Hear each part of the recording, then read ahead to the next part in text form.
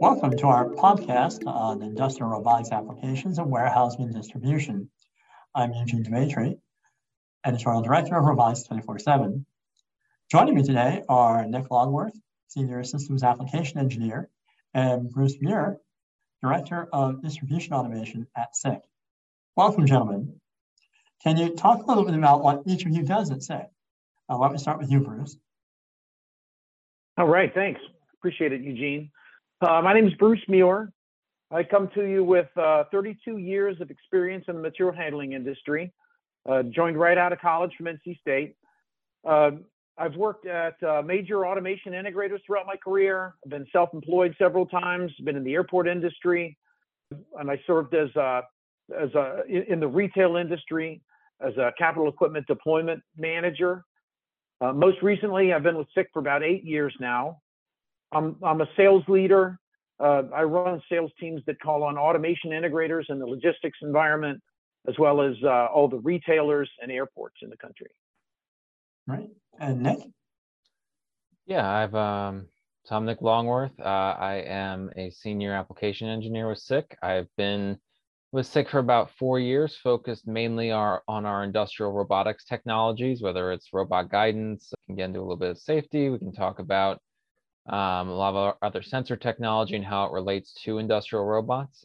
Prior to SICK, I was an end user for about 10 years. I designed, built, and maintained anything from a welding, assembly machine tending, distribution, depalletization, really any type of robotic system. So a lot of experience with these types of applications and kind of what we'll be talking about today. Right. And let's get into our conversation here. I know we're talking about industrial robots and warehouses, and most people, when they hear robots and warehouses, are thinking of autonomous mobile robots or AMRs or automated guided vehicles, AGVs, but we're really talking about industrial. Can you clarify or explain what you mean by that?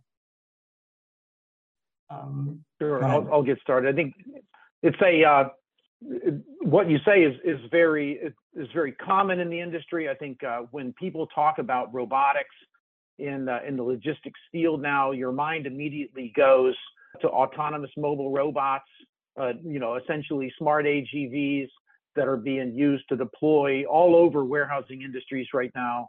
I think more than 1 billion lines of picking has been supported now by autonomous mobile robotics, kind of taking that space where the large pick module used to sit in warehousing environments.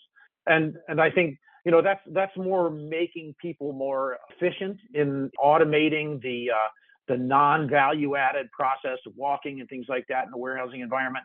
That's not what we're talking about in this particular case, though that's a great field of study and conversation to have. We're talking here more industrial robotics that would actually take the place of people, palletizing, picking, things like that. Nick has a lot more information about that sort of thing. Yeah, and how I typically differentiate between different types of robots is the kinematic model. And when I say kinematic, it has to do with how the robot measures its position in space, and how it understands, say, from my 0 point here and whatever I'm doing up here, how do I calculate where that is relative to that? And different types of robots have different mathematics, and they're drastically different mathematics in terms of how they're going to track themselves.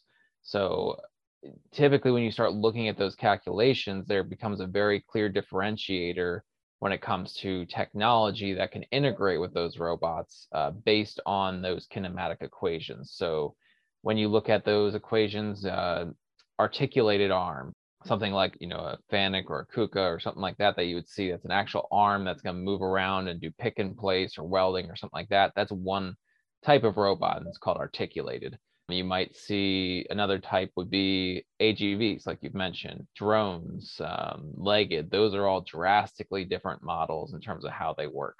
So what we'll be talking about today is more articulated, maybe a little bit of gantry, but mostly articulated robots we'd probably be getting into. Yeah, and there's, Delta and Scara robots and all other kinds of interesting systems that, people are right now thinking a lot about humanoids, but there's plenty of other types of robots that are doing real work right now. Yeah. Speaking of that, can you guys give some examples of some common applications that industrial robots are doing in warehousing and logistics? You mentioned taking place operations and palletizing, but can you go a little bit more into that? Bruce? Certainly. So I think when we walk through the warehousing environment, we look for collections of people that are doing work, and then identify any repetitive or potentially ergonomically unfriendly tasks that could be performed by a fixed robot. I think we did talk about AMRs, and people are mounting robotic arms to AMRs today, and trying to figure out that process of picking on top of where the AMR would actually go to the storage location and pick product off the shelf. Likewise, we can have totes of product move underneath into a picking area where a fixed robotic arm does picking out of a tote.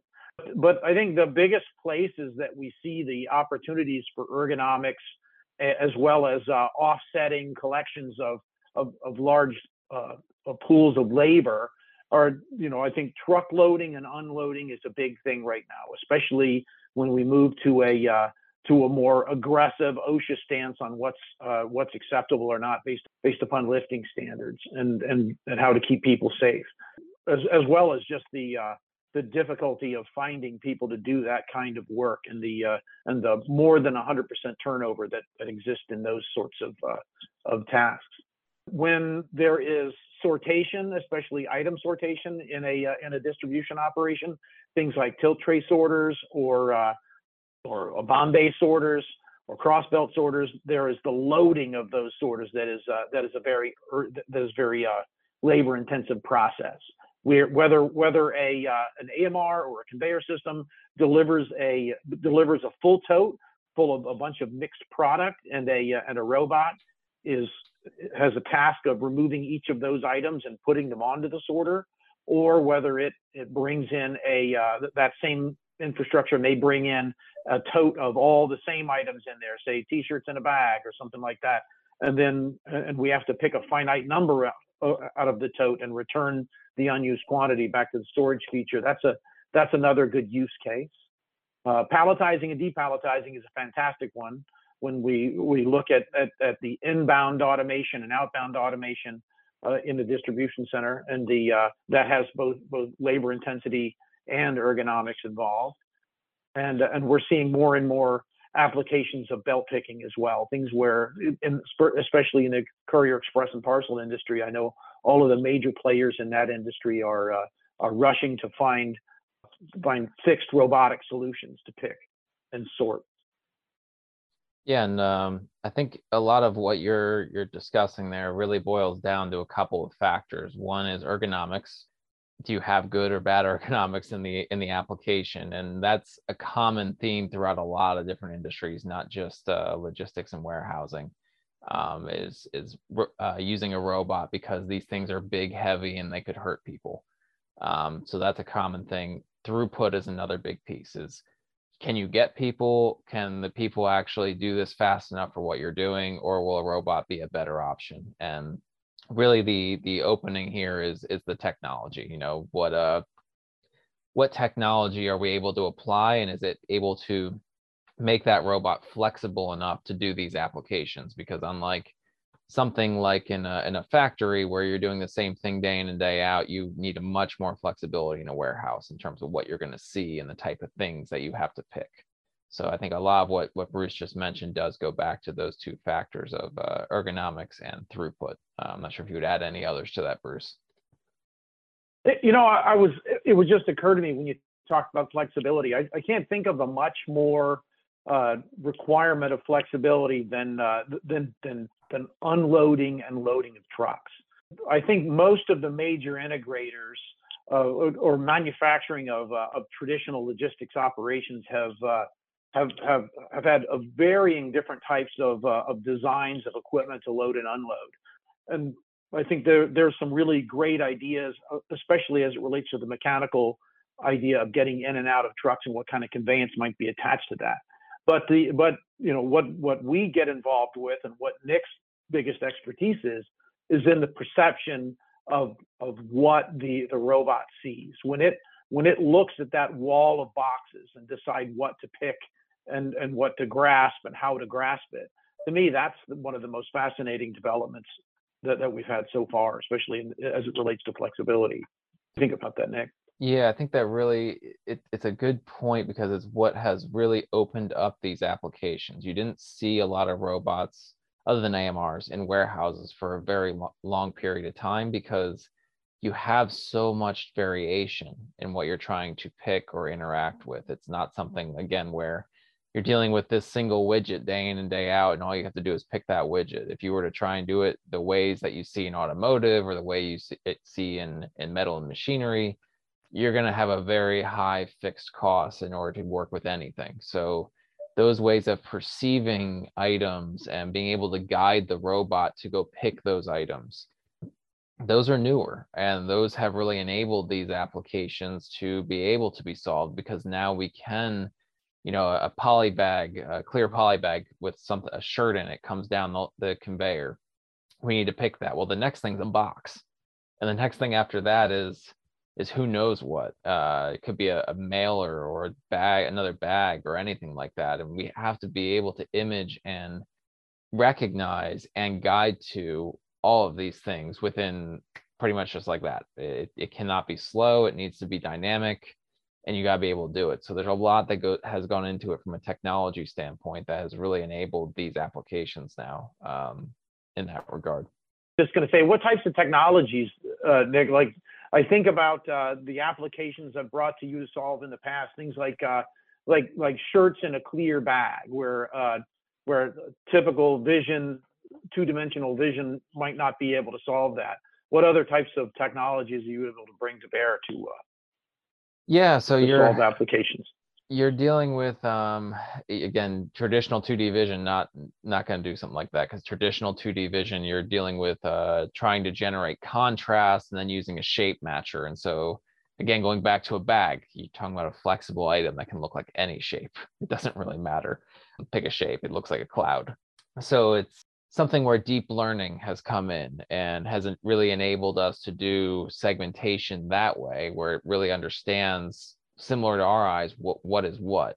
But in addition to that, you've got into 3D vision, where you have some higher speed 3D cameras now that can give us, in combination with that deep learning, we can all of a sudden, create a point cloud that now we can get full 3D positioning, and the robot can just go snatch this thing from wherever we want.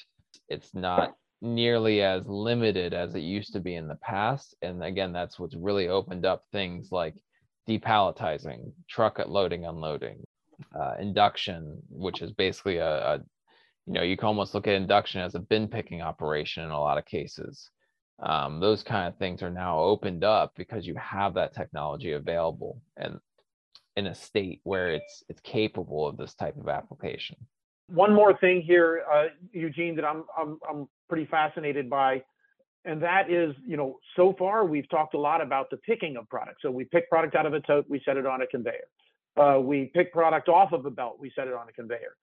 We pick product out of a truck and we put it on a conveyor, and we pick product off of a pallet and do something with it. The palletizing, mixed case palletizing, and mixed case truck loading, I think is pretty fascinating too, because of course what Nick is saying, we can certainly perceive all of those things, but what about the calculation and like the things that people are really good at doing is figuring out how a field of boxes in front of me fits well and organized on a pallet and maybe in a truck. How do we is it deep learning or AI or something like that helps us solve those applications where we actually have to put the puzzle pieces together? So that's something that more just requires prior knowledge. So I don't know if I'd say deep learning is always necessary in those, maybe in some cases, but there are a lot of rule-based systems already out there from different robot manufacturers to do that Tetrising work. And the main thing is they have to know what's coming down the line. And so you got, we have other technologies on those conveyors. You mentioned those conveyors that are tracking what is there and what's coming down to that robot. And knowing what's coming, the robot can do a lot of calculations in terms of how that best fits up to maximize space. Lots of things like that in terms of a dynamic palletizing, a dynamic loading, that kind of stuff. That it's been available actually for a while, but again, the opening here has been really the ability to start implementing these in warehousing environments with good ROI and that kind of stuff, to have those technologies that are enabling that side of the process to make it worthwhile. Those are all excellent points. And Nick, you've been talking about, obviously the technologies to recognize and ultimately to enable the robots to manipulate the items. But can you talk for a moment about how the distribution center environment has maybe different perception constraints and requirements than, say, a factory environment, right? Where, you may still need perception to handle items coming down the line, but I think you were alluding to a certain amount of predictability versus variability. Can you talk about just the constraints or things that are different in this warehouse and distribution space that we are now applying these industrial robots and sensing systems to? Yeah, and so you're exactly right. In a factory, let's say you're working on a laser cutter, you're working on a CNC machine or an assembly line. The thing that the robot is doing is the same day in and day out, or maybe changes, slightly. Maybe you start making a different part, but it's a similar line of part, maybe just a different size or a different thread or something like that. But the tooling that robot has and the fixturing that you can put the parts in, that can all remain the same. That makes the automation process not need perception. It doesn't need to have a vision system to tell it where things are, because they can be fixtured up and held in a known location, and an operator just throws them in there and throws, I don't know, a couple hundred on a rack, and while the robot goes and runs the rest of the day. Things like that are capable in a factory, because you are doing the same thing day in and day out, and it's, I wouldn't say it's cheap, but it's cost effective is probably the way to put that. You're able to do that kind of thing versus those traditional methods that you see in factories with high repeatability. They have low mix, high volume. That's kind of the term here. We're going low mix, high volume. Those techniques of using fixtures and stuff like that, it would not be cost effective in a warehouse where you have, 10 things on a conveyor and they're radically different things. And you wouldn't be able to use the same shape matcher or the same fixture or anything like that to be able to figure out where these are for the robot to go pick them. And the other thing I do always mention here when it comes to vision is the robot's not, the camera is not the only piece of this, the perception. It's the other piece is the robot program and the tool. The tool has to be able to pick what you're trying to see. And that's another big piece of these sort of things becoming an application in the warehouse, is having some investment into different types of soft tools that are able to kind of form to what you're picking, rather than having a rigid tool, which a robot is typically a very rigid machine. It's a bunch of metal and motors. And same with the tools. They are traditionally pneumatic based, or there's some electric ones, but they typically don't have a whole lot of give. They like to go here and here. So a lot of technology that's come out from a picking standpoint is now more flexible, where you can kind of see it grab around things, or maybe the suction cups have advanced to a state where you don't necessarily have to have something on every suction cup in order to create suction. Things like that have also enabled this field in the warehouse, because you got to be able to pick what you see as well. And to follow up on that, what sorts of enabling technologies, you mentioned obviously some of the improvements in grasping, but even in perception and then the vision processing like GPUs, what kind of enabling technologies are you seeing that are evolving or developing to aid industrial robots in these environments? Yeah, so with 3D vision, you've had 3D vision for years. It's something that, you can create a point cloud, and I know of point cloud based systems from the early 2000s. But the issue is, how do you process that point cloud? I think that's where you're going is, what has changed in the past 5 years, let's say, that has made this something that we can now do that we couldn't do before. And generally what's changed is the ability to process, and process quickly. And the biggest adder to that has been GPU acceleration, so graphics processing units. And that's a lot of times what your computer is using to do rendering or doing your displays. But essentially what it is there's a computer chip in there with a ton of cores. It has a ton of little brains, essentially little decision makers. And when I say a ton, you're talking about thousands. And the PCs can now leverage those. It can take a deep learning process or a point cloud generation process, and it can place it into that GPU with all those little decision makers and have that done very quickly. Versus in the past, you were relying on a standard CPU in a PC, which only has, normally 8, maybe 12 decision makers. They're very fast decision makers, but you only have so many. When you can do a parallel process like point clouds or deep learning, having a lot more decision makers really makes it a lot faster. So that GPU has been a huge addition to this type of technology.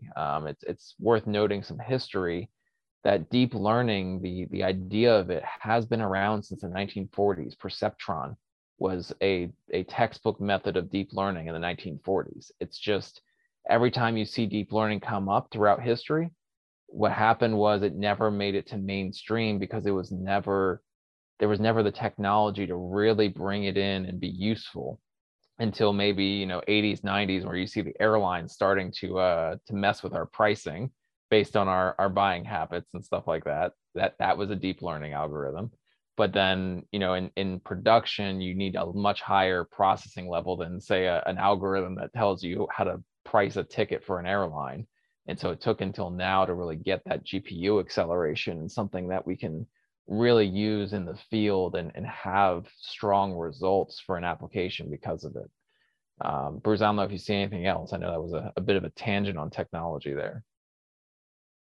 No, I think it's important. The cost models associated with distribution. I've been in this industry for a long time, and for the first, 25 years of my career, we were trying to offset, relatively inexpensive labor in warehousing, and that's kind of where real automation always got stuck. We were doing mechanization, we weren't doing automation. We were putting conveyors in to eliminate walking in order to make people more efficient. Now we're talking about actually replacing people from time to time with robots. And the big thing that makes that happen now are the cost models associated with it. The inflation is driving wages, but also I think, what do they call it? The great layoff, or the great resignation. We've seen great resignation. Sorry, we've seen so many people leave the warehousing pool of potential labor that now, instead of just offsetting labor, now we're looking at retailers out there that just can't fill their warehouses with people to do things, and that drives a completely different cost model than having to hire too many people. So that's where how the industry is driving to automation over what we just considered mechanization in the past. Yeah, and that's definitely you put those two pieces together, and that's why you're seeing adoption all of a sudden. And one of the things I think it's worth mentioning again, because you made that comparison, Eugene, to factory automation and where robots are currently highly adopted. We sell 40,000 new robots in the US per year. It's not like we are just getting into articulated arms and traditional robotics, or industrial robotics. The first one was installed in 1961. So it's been a long time, and there's been a lot of adoption in this industry, but why has it not ended up in warehouses? So that technology piece I mentioned as a part of it, but also what Bruce mentioned about, the cost models associated with how do you replace somebody is a big piece as well. And you go back to, again, a factory, you pay people, on a job, you're $24, $30 an hour versus a warehouse is what, 14, 15, Bruce, something like that. Probably And about so, right. yeah, so the ROI that you look at, that return on investment in a warehouse has always been, significantly lower. You're talking about half the wage versus, any other benefits where you see, a union in a factory getting probably higher end benefits, and you get lower benefits in a warehouse, that kind of stuff. All that factors into ROI and really affects that cost model that you might see in a warehouse, where it might not make sense to implement a robot over a human, especially when they're not flexible enough to really do the job effectively before some of this newer technology. And speaking of the financing models, Bruce, there's new approaches to trying to make industrial automation more accessible, right? Including robotics as a service. And can you talk for a moment to that in terms of helping to make automation of all kinds, but in this case, industrial automation, more accessible? That's a great topic, especially as it relates to the seasonal nature of a lot of the warehousing and distribution that we see here. The peak to average ratios of distribution can be substantial, especially in the retail space. So when you create an automation environment, you're effectively creating a funnel. That robot can only grasp so many pieces. That conveyor can only go so fast. So you create a nice base layer for how to get work done. But what do you do to add additional productivity required at the times that productivity is most needed, when those retailers need to get the product on their shelves for Black Friday through the season? And I think that what we're seeing now is things like collaborative robots. Of course, you mentioned robots as a service, and that's a very important model that's being brought in. Being able to use operational expense versus capital expense in order to leverage automation. So there's new cost models like that, new finance models, I guess you'd say. But we're seeing things like just the increased throughput available with robotics, and as the control systems and the sensor systems, as they get more powerful and more affordable, we can do different things with the robots. And then of course, we haven't talked about collaborative robots at all. The robots that aren't collaborative, that have to work in a safe space where people can't be near them. That's one of the things that we do as a company more than anything. And the thing we're known for the most is safety. And but not only is safety keeping people away from robots, but we have different types of robots now that can actually collaborate with humans. So if that robot is sitting there picking product and throwing it into a tote, there's certain circumstances where I might be able to step in beside that robot and work alongside it in order to make it more efficient and me more efficient. So there's several different emerging applications like that we can use in order to make sure those peak volumes are met. Yeah, and it's important. I think you touched on this briefly, the robots as a service, and that model allows you to lease robots essentially, and that's full robot systems where you might be able to just roll them in to a specific application and just plop it down and off it goes, kind of thing. And it's important to mention a big difference between a traditional robot arm and a cobot arm. Not in addition to safety, is actually weight. A cobot arm is lightweight, and when I say that, I literally can take the biggest cobot arm I know and throw it on my shoulder and walk out the door. It's not a heavy robot whatsoever, which allows you to do things like just let's move it over here, let's move it over there, let's bring it on a truck over here, and let's put it in this facility, versus a traditional robot. Well, those things could weigh hundreds of pounds, and they require a significant amount of energy, possibly at higher voltages, stuff like that. Not all of them require that, but the smaller ones, say, might be able to handle some lower requirements, but the smaller ones also might not be able to do what you're trying to do, whereas a cobot has the reach. So it is important to recognize that cobots, in addition to that safety piece, have also introduced a lightweight model, which is now able to do things like system as a service. So, Bruce and Nick, this has been a really great conversation, and I appreciate your time. And I'd like to thank SICK again for sponsoring this podcast. And I look forward to continuing this conversation again. Thank you, guys. Yeah, great conversation. Thanks a lot for the opportunity, Eugene.